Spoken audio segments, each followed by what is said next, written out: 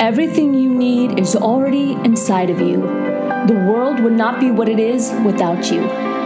When we begin to create change within us, we begin to create change in the world around us. Your journey to becoming your best self as the whole person starts right now. Welcome to the Rise Up For You podcast. I'm Georgia Close, your host. Thank you so much for joining us today. This podcast is here to serve you and stand alongside you in your journey to becoming your best self. Through speaking with industry experts, authors, and amazing individuals throughout the world who have a message to share, we are bringing you empowerment, inspiration, and strategies that you can instantly implement. Our focus is on the whole person, and research shows that the happiest people in the world, the most fulfilled countries in the world, are the ones that make time to nurture and build their relationships, their money, their self-worth, career, love life, and health. When we feel great within us as the whole person, then and only then can we create positive change around us. Okay, well, today it is my pleasure to have Mark with us on the show. And it is a true honor after looking through everything that he has done in his life. I'm overwhelmed and so excited to bring him to our audience today. And we always like to do this with our guests, Mark. So in your own words, could you tell us a little bit about yourself and all the many hats that you've worn in this wonderful life of yours? Yeah, I could tell the story of many hats, but I could also tell the story of one hat. A big shift in my life happened when I was, really young. I was, in my early 20s. I was a college undergraduate student in New Jersey, and I decided to take a 1-year leave of absence I felt like I needed to do some exploring outside of the kind of conventional school system that I was involved in. And I came out to the West Coast, and I found myself, I wandered one day into the San Francisco Zen Center. And actually, I still remember that feeling of that, it felt like home. And there was even a kind of an intuition, a voice, something kind of subtle, but something that I heard that said, I think this place will be worth 10 years of my life. Ooh. And and oddly enough, I ended up living at the Zen Center for the following 10 years. And it was just fantastic. I mean, I loved, I got to live in community of a lot of other, searchers and Ivy League dropouts and all, wide variety of people in community. I got to be introduced to a meditation practice as a just part of daily life. I was deeply, got to take a deep dive into the study of a really interesting kind of Buddhist tradition of Zen. And then one of the really big surprises was entering the world of work in a very, from the perspective of contemplative practice, from self-awareness, Zen practice, whatever you want to call it. And that I kept getting asked to take on leadership roles.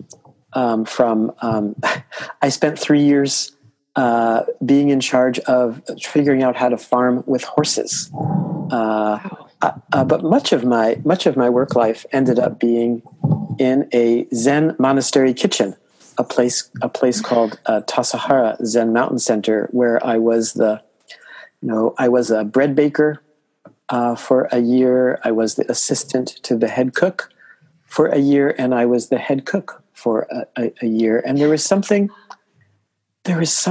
I found incredibly magical about working in that kitchen, and just how much fun it was and how satisfying it was, right in the midst of pressure, that this was this is not so different than a traditional commercial kitchen. We were producing, especially in the summertime when Tassajara turns into a resort and a conference center, and there are 70 or 80 overnight guests who are expecting really high quality, nutritious, good looking, gourmet vegetarian food.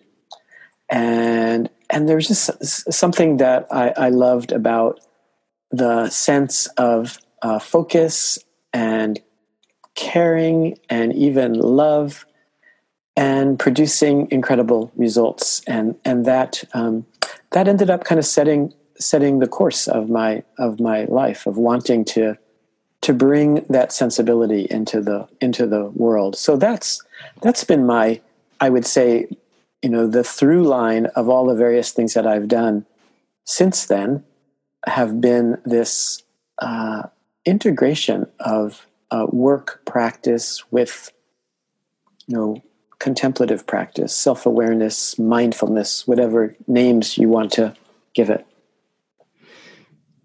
Wow. Yeah. It's so interesting to hear you talk about your experience. How long ago was that when you were living at the Zen? See, now you're getting very personal. I know. It's just too good. I left Tassajara 35 years ago. Wow. And of course I went right from there to business school, got an MBA degree. And since then, I've started and run 3 different companies, including a greeting card company that I started and ran and grew for 15 years, wow. And a mindfulness company that I started inside of Google, and where I was the CEO for a little over five years. Yeah, that's what I'm looking at here. I have your website up too in front of me, and your clients are just, they're big clients. They're very recognizable names: Google, Twitter, Facebook. I mean, Kaiser Permanente, Comcast. These are among many others. I mean, these are a lot of big clients, and it's amazing to hear you say where you came from and where you gathered some of the principles that these companies, these world-renowned companies, see as so valuable, and how you gain them from within the kitchen, Incredible. And many other places in those 10 years, I'm sure. But wow. Okay. Well, yeah. Well, the people often ask, like, what's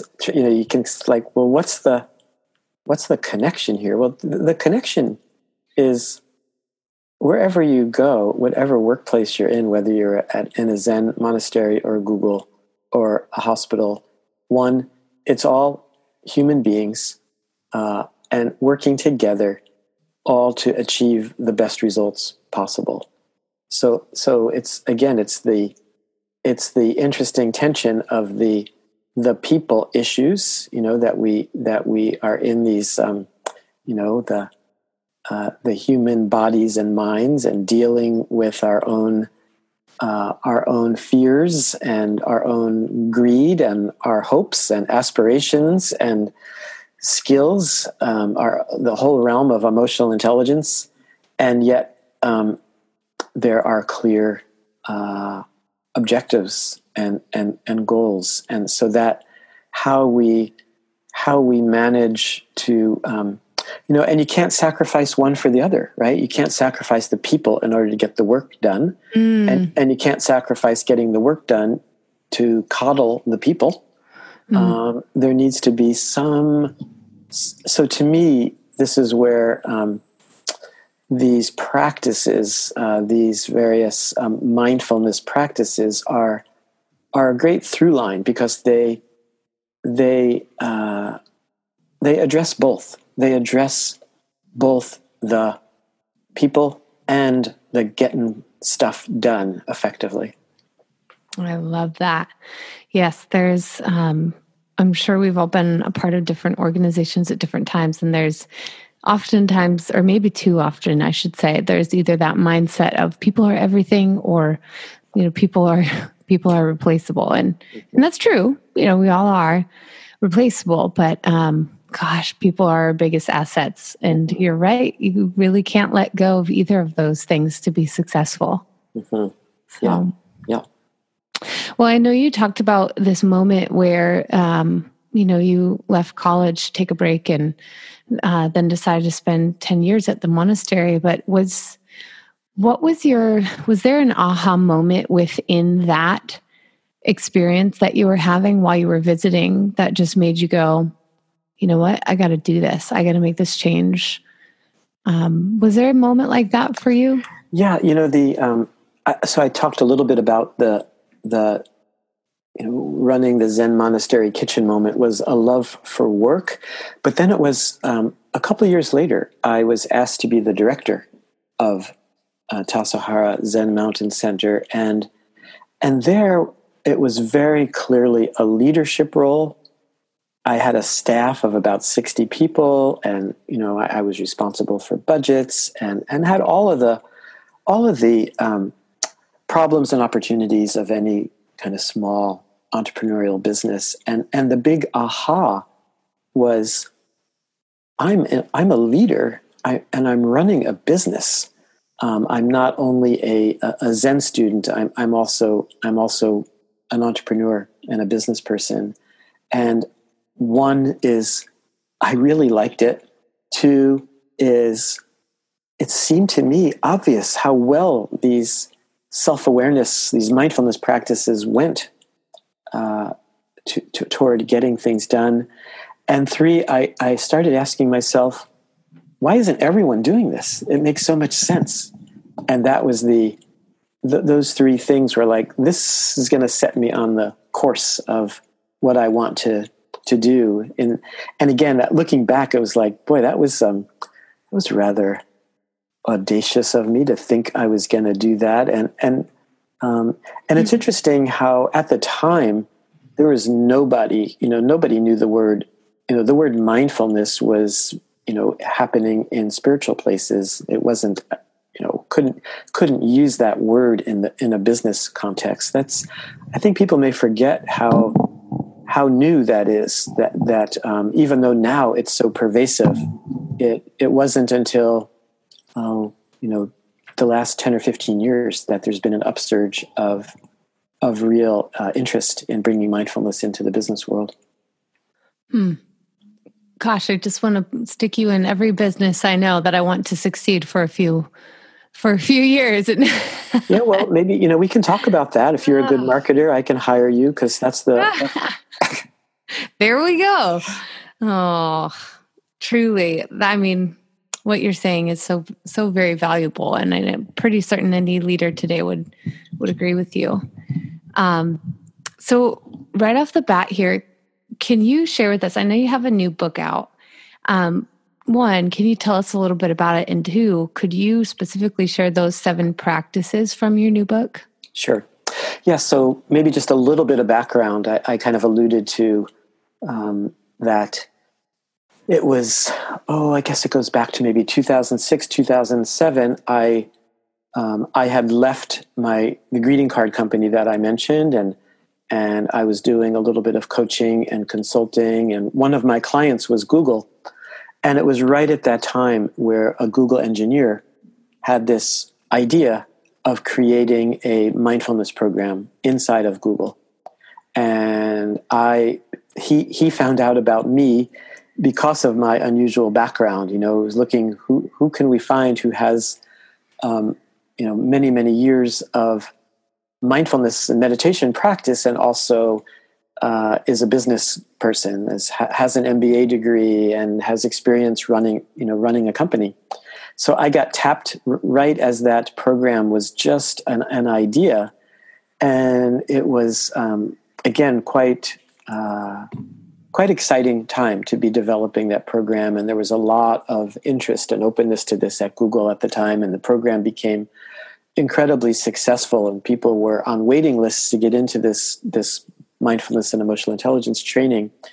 And at some point, we were looking at how to scale it inside of Google, and decided we would, as an experiment, see if we could train a dozen engineers and a couple other people, but mostly engineers, who had a little bit of mindfulness and meditation experience, but not much.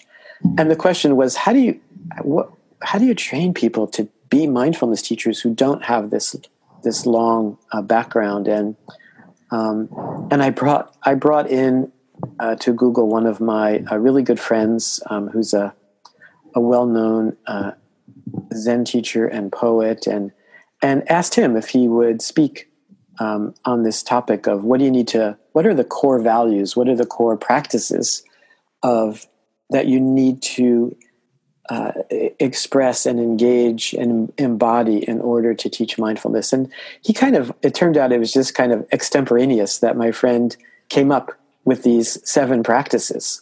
And as soon as I heard them, I thought, these are beautiful. And these go far beyond just becoming a mindfulness teacher. These seem like really important practices for how I wanted to create the culture in the organization I was running, and also in a broader way in how I wanted to live my life. And the practices are love the work, do the work, don't be an expert, connect to your pain, connect to the pain of others, depend on others, and keep making it simpler. Wow. And in some way, they're what I like about them is they're actually quite poetic. I like saying them. They're like poetry, and you can, love the work and do the work, and connect to your pain and connect to the pain of others, and then ending. There's something about we all, I think, want. So I think we all want, right? We want to be in love and passionate about our lives, and we want to be aligned in everything we're doing. And this first practice is loving the work of self-development, of mindfulness, of self-actualization, loving the work of being human, of developing yourself as human, and then ending with, keep making it simpler. I think we all, especially these days, just have this huge need and craving for simplicity. Life can get so complex, and there's great, there's great advantages and beauty to the complexity of our lives, but I think we also crave and need that sense of simplicity, a container of simplicity, maybe that can hold on to some of the complexity. I can't think of a better and a bigger challenge than that last one, is to keep making it simple, because it doesn't seem or feel like the way things are going naturally for really anybody these days. Yeah. Well, how do you do that? Well, I think one way you do that, this is why, I know more and more people want to have a meditation practice. And yes. And partly, again, there's many, many ways we could spend our whole time talking about what meditation practice is. But in some way, one avenue to talk about it, it's the practice of cultivating simplicity. Just being present for each breath. Just each breath. Here I am. Each breath, being here, noticing that you're alive, noticing, not pushing away any thoughts or feelings, whatever's there, just accepting, noticing, embracing, but allowing everything in your life to come up, all of the stories, all of the pains. There might be trauma there, but then there might be great longing and joy, and whatever it is, just saying yes, and noticing everything and cultivating that, I think is a core skill and ability for a stellar leader, right? So much I think of running a business is not being caught by our own patterns and habits and stories, and being able to be truly present for the people that we're working with, for the changes in the environment, for what all of the successes and failures, to really be present and see reality as clearly as you possibly can. Wow. Speaking of leaders, and you work a lot with leaders, it seems, and you've written a lot for leaders. What are there common characteristics for those profound leaders that you've met and known and worked with that kind of rise to the surface? Yeah, it's interesting. As you were asking that question, I was thinking of a recent meeting I had with a coaching client, a very high level executive who was trying to understand his own stress, and I think so much of a really good leader has a healthy relationship with stress. Isn't trying to push it away, but in a way has more of a bring it on attitude. Oh, wow. This is like being a leader is stressful. Bring it on, and then noticing. So this particular leader, I asked him what stresses you, and I really appreciated. So I think one of the qualities of a leader is to be really clear about what they find difficult. And this particular leader, when I asked him what stresses him, he said, I want the people around me to be happy, and that's hard. I want to be in control, and I'm not. And I notice my own self-doubt and inner critic that I have, and I want to make sure that I'm not being too pushed around by my own self-doubts. Wow. So I think these are qualities. In a way, you could look at these qualities as, the first one is a quality of real caring, really caring about people, wanting to empower people, wanting other people to be inspired and happy. The second, I think, is a kind of realization that we're not in control, which means, this is like connecting with your own pain and connecting with the pain of others, and depending on others is this sort of not being in control. And recognizing our own self-doubt is, it's part of the human condition. I think it's also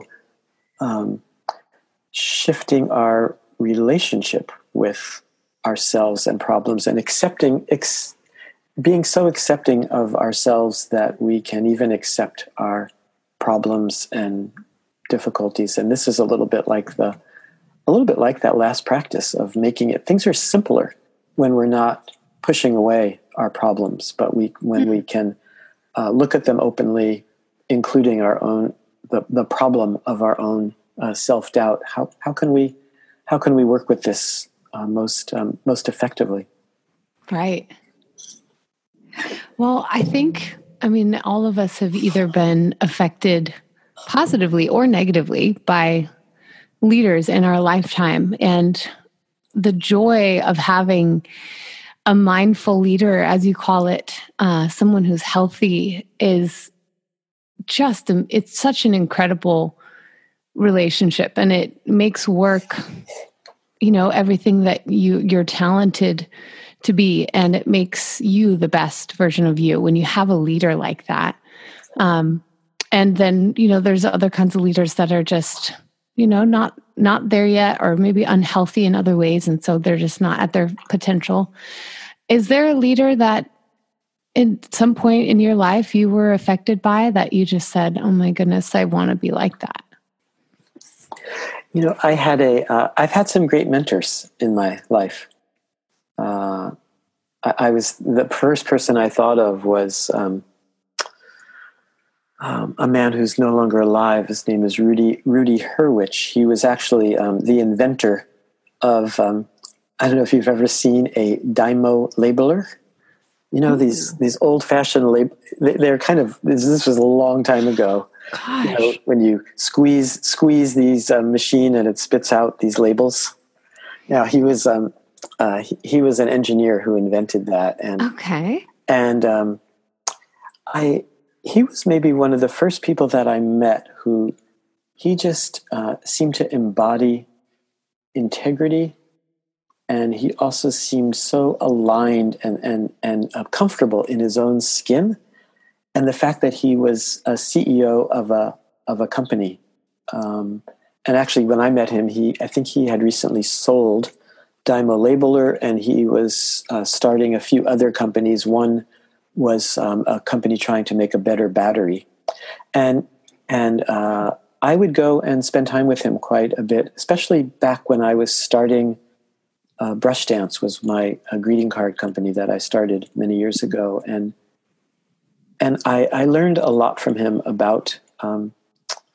He was one of the most insightful people in solving problems, and I was often bringing problems to him, and I was learning from him about how to approach problems and how to solve problems. And I often, when people come to me now, or in my own work life, and I'm presented with gnarly business problems or people problems, I often think, I got trained really well. Rudy trained me well. That I feel like it's an ongoing process of developing an approach to problem solving. So that's who comes up for me. Oh, I love that. Well, thank you, Rudy. Yeah.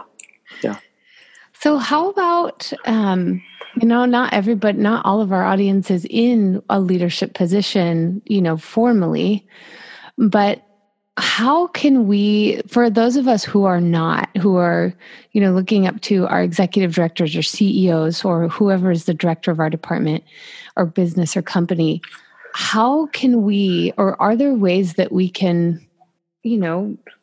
help our leaders? How can we support them without, making anyone feel like, gosh, we're pushing too hard or stepping on toes? I would probably kind of reframe that a bit and say that we're all leaders, right? That there is, when we hear the word leader, of course, we tend to think of position or role. Right. And that is and maybe some of us have been or will be. And there are particular challenges and opportunities that come with that role.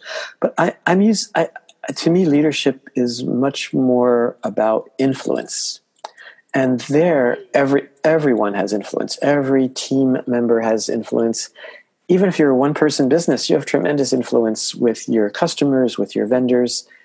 And then I think even in our personal lives, there's all of these. What I love about these particular practices and competencies is they're all just as important. A lot of it is about relationship and seeing more clearly, emotional intelligence, taking responsibility. So I think to answer your question more directly, it's like I think to notice the particular issues, stresses, challenges that people in these roles of leadership have. And the other part of the answer is to take responsibility for how you influence others, no matter what you're doing. Oh, I love that.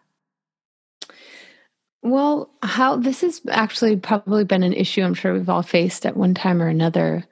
But when you have, when you notice something about the person you're reporting to, or, you don't agree with some decision that's been made and it's not one of those things that you feel like you can just let go.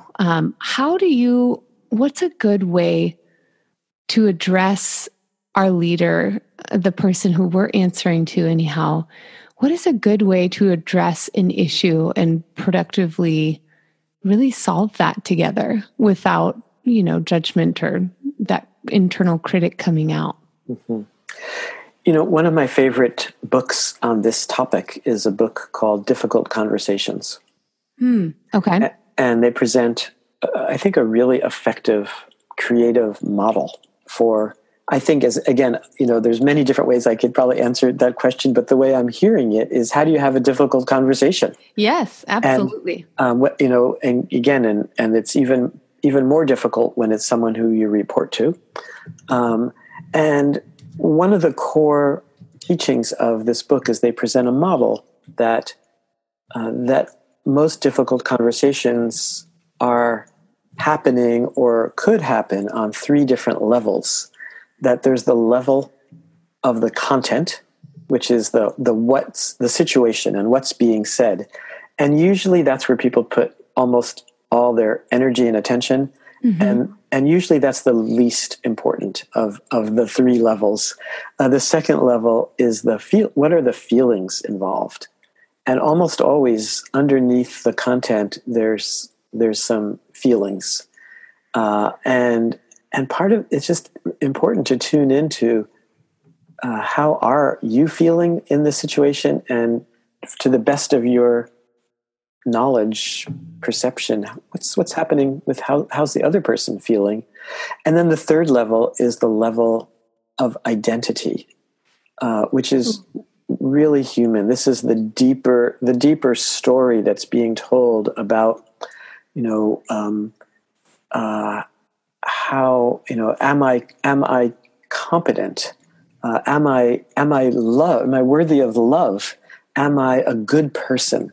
These are some core identities that we humans have, and they show up, I think, in pretty much in every difficult conversation, in every conflict. Underneath, right, is some identity issue, especially in the work world.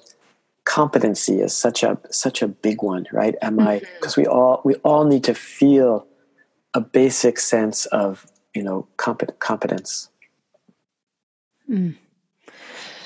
Wow. So just being aware, just unpacking those 3 levels and looking at it, Right. From your perspective and from the other person's perspective, you get so much more information as a way to even think about, how can I skillfully have this conversation? Starting there will help a lot. I love that. Yeah, I don't think any of us really escape the workforce without some of the most brilliant moments in our career, and then some of the most difficult ones. And so, like you said, so much of being a mindful leader is relationships and relational. And so how do you even begin to, properly, in a healthy way, address an issue without that mindset of, this is really about a relationship before it's about anything else? Yeah. And since it's about a relationship, it's imperfect. It's not completely in our control. There's going to be times where we mess up, where we fail, where we get hurt, where someone else gets hurt. Yeah. That's part of, there's no avoiding that. And somehow to create one of the keys, which is easier said than done, is to create enough connection and enough trust where you can have healthy conflict and healthy disagreement, and being able to talk openly and honestly with people we work with. So there's some work in the foreground there. Yes, I love that. For sure. Well, let's move into the power section here. I know you've mentioned a couple great books already, but is there one of those, or is there another one that's had a big impact on you that would be meaningful to our audience to take a look at? A few books that I'm reading right now and kind of rereading. One is, I'm really liking the book *Sapiens* by Yuval Noah Harari. It's been on the bestseller list for a while, so plenty of people probably know about it. It's the subtitle is A Brief History of Humankind or Mankind. I forget, one of those, and it's kind of a wide-ranging survey of human development and and especially from the perspective of the way we live in the world of fiction and how much of our world these days is made up, from money to laws to countries, and it's just a great read, and it turns out that the writer is actually a very serious meditator. Mm-hmm. Sapiens. Okay. Sapiens. Check it out. How about, I'm dying to ask you this question, Mark, because I think you have great insight into this, but is there a quote or a saying that's really stuck out to you that you kind of live by? Funny you should ask. Because I started and ran a greeting card company, I describe myself as a professional quote collector. Yeah, I could see that. This one has been it's my current favorite quote is by Wendell Berry, who is a 5th generation Kentucky farmer and an author. And he once said, "Be joyful, though you've considered all the facts." Ooh. And especially these days, I have to remind myself of this quote when I read the newspaper or listen to the news, or even if when a relationship or a company project isn't going well. There's something about the power. So to me, it could almost be like a definition of what mindfulness practice is. Mindfulness practice could be said to over and over again to really look at the facts, look at things through reality as much as possible without coloring them through our own. We put it, it's impossible. Of course, you should recognize that it's impossible. Mostly, we are storytelling creatures, but to recognize the story and the distinctions between what is and what spin are we putting on things. So this aspiration to see the facts as much as possible, and regardless of what they are, to find a sense of satisfaction or sense of joy right within them. So I love that quote. Oh, I'm right there with you. How about if there were one final message that you could leave the world, one golden nugget, what would that be? Well, this is now I'm going to, it's not exactly a quote. It's part of a poem that is my current favorite line from a poem. And it's a poem, the poem is called The Word, and it's by a poet named Tony Hoagland.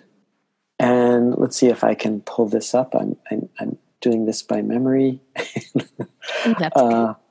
Let's see. It's right in the middle of this poem, and he says, "Remember that time and light are kinds of love, and love is no less practical than a coffee grinder or a safe spare tire."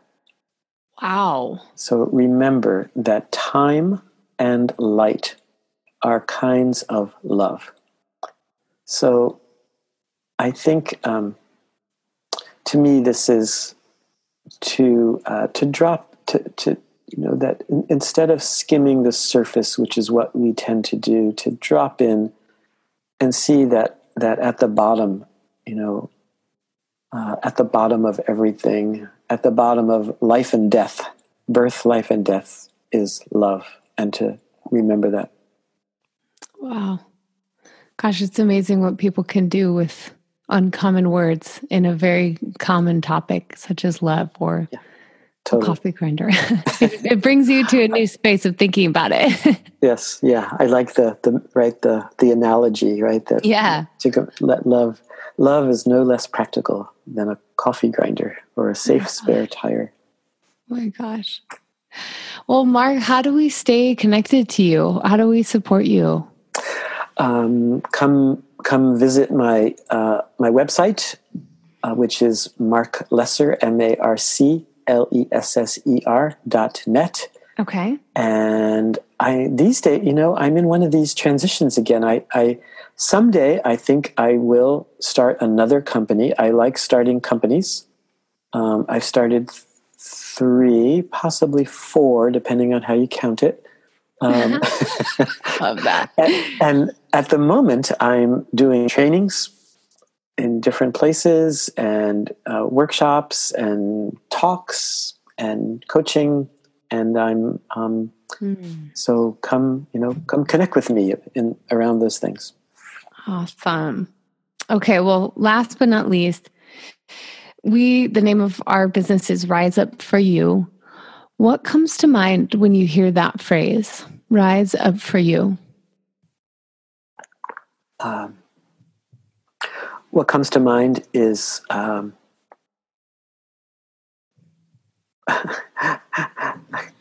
it's funny, 2 things jumped into my head. The first thing that came into my head was showing up. But then I used to be a baker, and there's a lot of rising that happens in baking, and it's kind of magical to bake bread, and what's amazing about it is that when you leave it alone, the bread rises.